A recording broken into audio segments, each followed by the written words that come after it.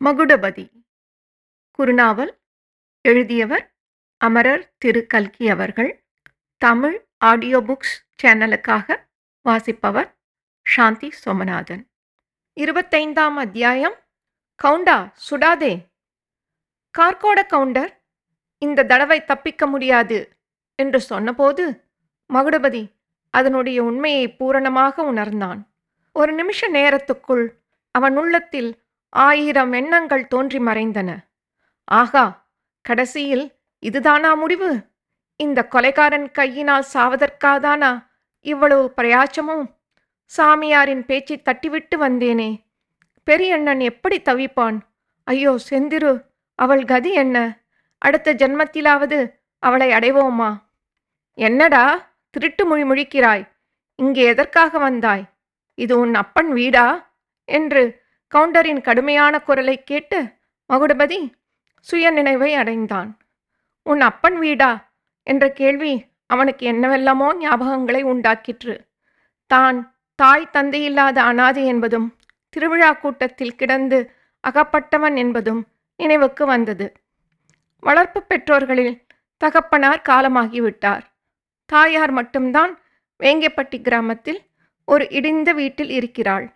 ஐயோ, தன்னை எத்தனையோ அன்பாய் வளர்த்த அந்த அம்மாள் இவ்விதம் தான் செத்ததை அறிந்தால் எவ்வளவு துக்கப்படுவாள்.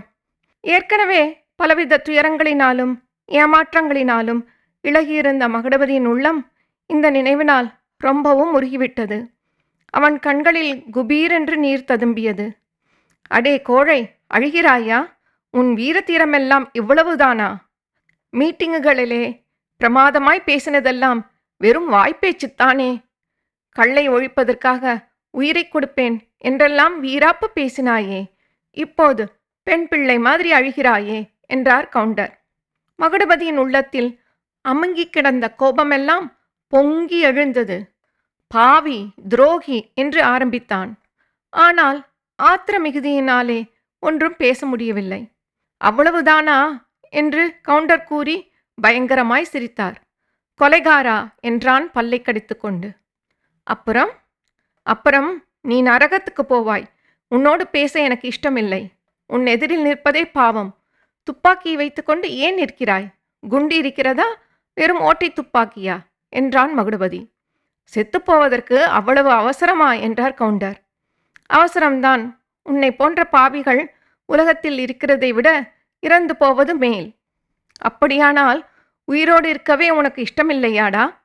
இதை கேட்டதும் மகுடபதிக்கு சிறிது நம்பிக்கை உண்டாயிற்று. ஒருவேளை கார்கோட கவுண்டரின் மனது கூட இளகிவிட்டதோ? தன்னை கொல்வதற்கு அவருக்கு மனம் வரவில்லையோ? இல்லாவிட்டால் இத்தனை நேரம் ஏன் தயங்கிக் கொண்டு நிற்கிறார்? அவருடைய மனது உண்மையிலே இளகியிருக்கும் பட்சத்தில் இந்த சமயத்தில் கொஞ்சம் போதனை செய்து அவருடைய மனதை திருப்ப முயல்வதே மேலல்லவா? மகாத்மா அவருடைய அஹிம்சா தர்மம், அன்பு மதம் எல்லாம் மகுடபதியின் மனதில் தோன்றின. பகைவனுக்கு அருள்வாய் என்னும் பாரதியார் பாட்டின் வரிகளையும் நினைவுபடுத்தி கொண்டான். தன்னுடைய துவேஷம், கோபம் எல்லாவற்றையும் அடக்கிக் கொண்டு முகத்தில் மலர்ச்சியை வருவித்து கொண்டு கவுண்டரை பார்த்து சொன்னான். அப்படியொன்றும் நான் வாழ்வை வெறுத்து விடவில்லை. இந்த உலகத்தில் ஜீவித்திருக்கத்தான் விரும்புகிறேன். தேசத்துக்காக இன்னும் எவ்வளவோ தொண்டுகளை செய்ய விரும்புகிறேன். இந்த பாரத தேசம் சுதந்திரம் அடைந்து பார்க்க ஆசைப்படுகிறேன். இந்திய குடியரசின் முதலாவது பிரசிடென்ட்டாக பண்டித ஜவஹர்லால் நேரு வருவதை பார்க்க விரும்புகிறேன். நீங்களும் இந்த தேசத்தில் பிறந்தவர்தான். பாரத மாதாவின் புதல்வர்தான். உங்கள் கையினால் சாவதைக் காட்டிலும் போலீஸ் துப்பாக்கினால் சாக நேர்ந்தால் எவ்வளவோ சந்தோஷமாக உயிரை விடுவேன் ஐயா. உண்மையில் உங்களுக்கு நான் என்ன கெடுதல் செய்தேன்? எதற்காக என்னை நீங்கள் கொன்று பாவத்துக்குள்ளாக வேண்டும்? உங்களுடைய இதயத்தில் கையை வைத்து சொல்லுங்கள். மகுடபதியின் பேச்சினால் கவுண்டரின் மனம் எவ்வளவு தூரம் மாறியதோ என்னமோ தெரியாது. அவர், இந்த பிரசங்கமெல்லாம் வேண்டியதில்லை. நீ உயிர் தப்ப வேண்டுமானால் அதற்கு வழி இருக்கிறது என்றார். மகுடபதி மௌனமாயிருந்தான். அவன் உள்ளத்தில் மறுபடியும் சந்தேகங்கள் தோன்றின. இங்கே வா, இந்த காகிதத்தில் கையெழுத்து போட்டாயானால் இங்கிருந்து பிழைத்து போகலாம் என்று கவுண்டர் சொல்லி தம்முடைய சட்டைப்பையிலிருந்து ஒரு காகிதத்தையும் ஃபவுண்டன் பேனாவையும் எடுத்து மேஜை மேல் வைத்தார். மகுடபதி தயக்கத்துடன் மேஜை அண்டை நெருங்கினான். மேஜை மேல் விரித்து வைத்திருந்த காகிதத்தை படிக்கத் தொடங்கினான். பக்கத்தில் கவுண்டர் கையில் பிடித்த துப்பாக்கியுடன் நின்று கொண்டிருந்தார். காகிதத்தில் சில வரிகள் படித்ததுமே மகுடபதியின் ரத்தம் கொதிக்கத் தொடங்கியது. ஆத்திர மிகுதியினால் மண்டை வெடித்துவிடும் போல் இருந்தது. பக்கத்தில் நின்ற கவுண்டரை அவனுடைய உடம்பின் ஒவ்வொரு அணுவும் வெறுத்தது. அந்த காகிதத்தில் எழுதியிருந்தது இதுதான்: கள்ளிப்பட்டி மகாஸ்ரீ கார்கோட கவுண்டர் அவர்களுக்கு. மகுடபதி தாழ்மையுடன் நமஸ்காரம் செய்து எழுதி கொண்ட விண்ணப்பம்: நான் இத்தனை நாளும் செய்த குற்றங்களை மனப்பூர்வமாக ஒப்புக்கொண்டு தங்களுடைய மேலான மன்னிப்பை கோருகிறேன்.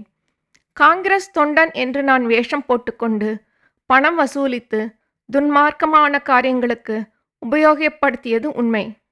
தங்களுடைய கான்ட்ராக்டில் உள்ள கள்ளுக்கடைகளை மறியல் செய்யாமல் இருப்பதற்காக தங்களிடம் பணம் கேட்டது நிஜம். தாங்கள் கொடுக்காதபடியினால் தங்களுடைய கள்ளுக்கடைகளில் கடுமையான மறியல் நடத்தியதும் நிஜம். சிங்கமேடு தங்கசாமி கவுண்டர் தமையனார் பெண் செந்திரு சித்த சுவாதீனமில்லாமல் இருப்பது தெரிந்ததும் அவளுடைய நகைகளை அபகரிக்கும் எண்ணத்துடன் அவளை ஊரை விட்டு கடத்தி கொண்டே போனேன். பெரியண்ணன் வந்து என்னை கைப்பிடியாய் பிடித்தபோது அவனை கத்தியால் குத்திவிட்டேன். இப்பேற்பட்ட பாதகமான காரியங்களையெல்லாம் செய்ததன் பொருட்டு மிகவும் பச்சாதாபப்படுகிறேன். தாங்களும் மகாஸ்ரீ தங்கசாமி கவுண்டரும் ரொம்பவும் பெரிய மனது செய்து என்னை இந்த தடவை மன்னித்து விட்டுவிட்டால் இனிமேல் இப்பேற்பட்ட துர்க்காரியங்களில் இறங்குவதில்லை என்று கடவுள் சாட்சியாய் பிரமாணம் செய்கிறேன். அதோடு இந்த கோயம்புத்தூர் ஜில்லாவில் அடி வைப்பதில்லை என்றும் பிரமாணம் செய்கிறேன். துராக்கிரமாக இன்றைக்கு உங்களுடைய பங்களாவில் நுழைந்ததற்காகவும் என்னை மன்னித்துவிடும்படி வேண்டிக் கொள்கிறேன். கடிதத்தை எப்படியோ முழுவதும் மகுடபதி படித்து முடித்தான். ஆனாலும் கடிதத்தை விட்டு கண்களை அகற்றாமல் தீவிரமாக யோசனை செய்யத் தொடங்கினான். இந்த காகிதத்தில் தன்னை கையெழுத்திட செய்யும் நோக்கம் இன்னதென்பது அவனுக்கு ஸ்பஷ்டமாக விளங்கிவிட்டது. செந்திருவிடம் இதை காட்டி தன்னிடம் அளவில்லாத அருவருப்பு அவளுக்கு உண்டாகும்படி செய்வார்கள். இன்னும் பலருக்கு பகிங்கரப்படுத்தி கோயம்புத்தூர் ஜில்லாவில் தான் தலை காட்ட முடியாதபடி செய்வார்கள். காங்கிரசின் பெயருக்கே அழியாத மாசு தன்னால் உண்டாகிவிடும். இந்த காகிதத்தில் கையெழுத்து போட்டு உயிரை காப்பாற்றிக் கொள்வதை காட்டிலும் உயிரை விட்டுவிடுவதே மேல். சித்திரவதை செய்தாலும் இதில் கையெழுத்து போடக்கூடாது.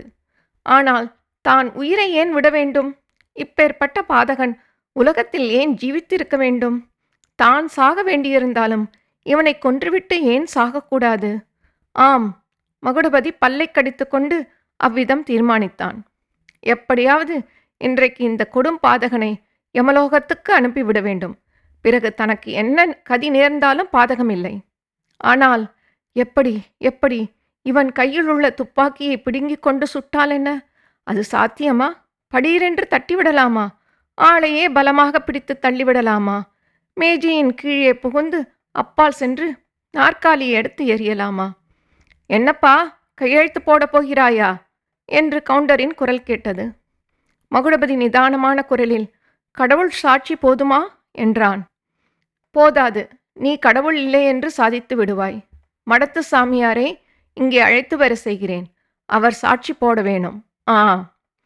கவுண்டர் அடுத்த கணத்தில் சுவரில் போய் படார் என்று மோதினார். அவர் கையில் இருந்த துப்பாக்கி இன்னொரு பக்கம் போய் விழுந்தது. அதிலிருந்து டும் டும் டும் என்று ஓடு வெடிவெடித்தது. அறையில் புகை சூழ்ந்தது. மகுடாபதி நாலாபுரமும் பார்த்துவிட்டு அந்த துப்பாக்கியை எடுத்துக்கொள்வதற்காக ஓடினான். அதற்குள் அறைக்கதவு திடீரென்று திறந்தது. யமகிங்கரன் போல வேலைக்காரன் ஓடி வந்து மகுடபதியை கட்டிப்பிடித்தான். தட்டு தடுமாறி எழுந்திருந்த கவுண்டர், கட்டு அவனை, மேஜைக்காலோடு சேர்த்து கட்டு என்றார். தோட்டக்காரன் அவ்வாறே மகுடபதியை இழுத்துச் சென்று தான் மேலே போட்டிருந்த வேட்டியினால் மேஜைக்காலோடு சேர்த்து கட்டினான். கவுண்டர் துப்பாக்கியை மறுபடியும் எடுத்துக்கொண்டார். மகுடபதியை நோக்கி குறிப்பார்த்தார்.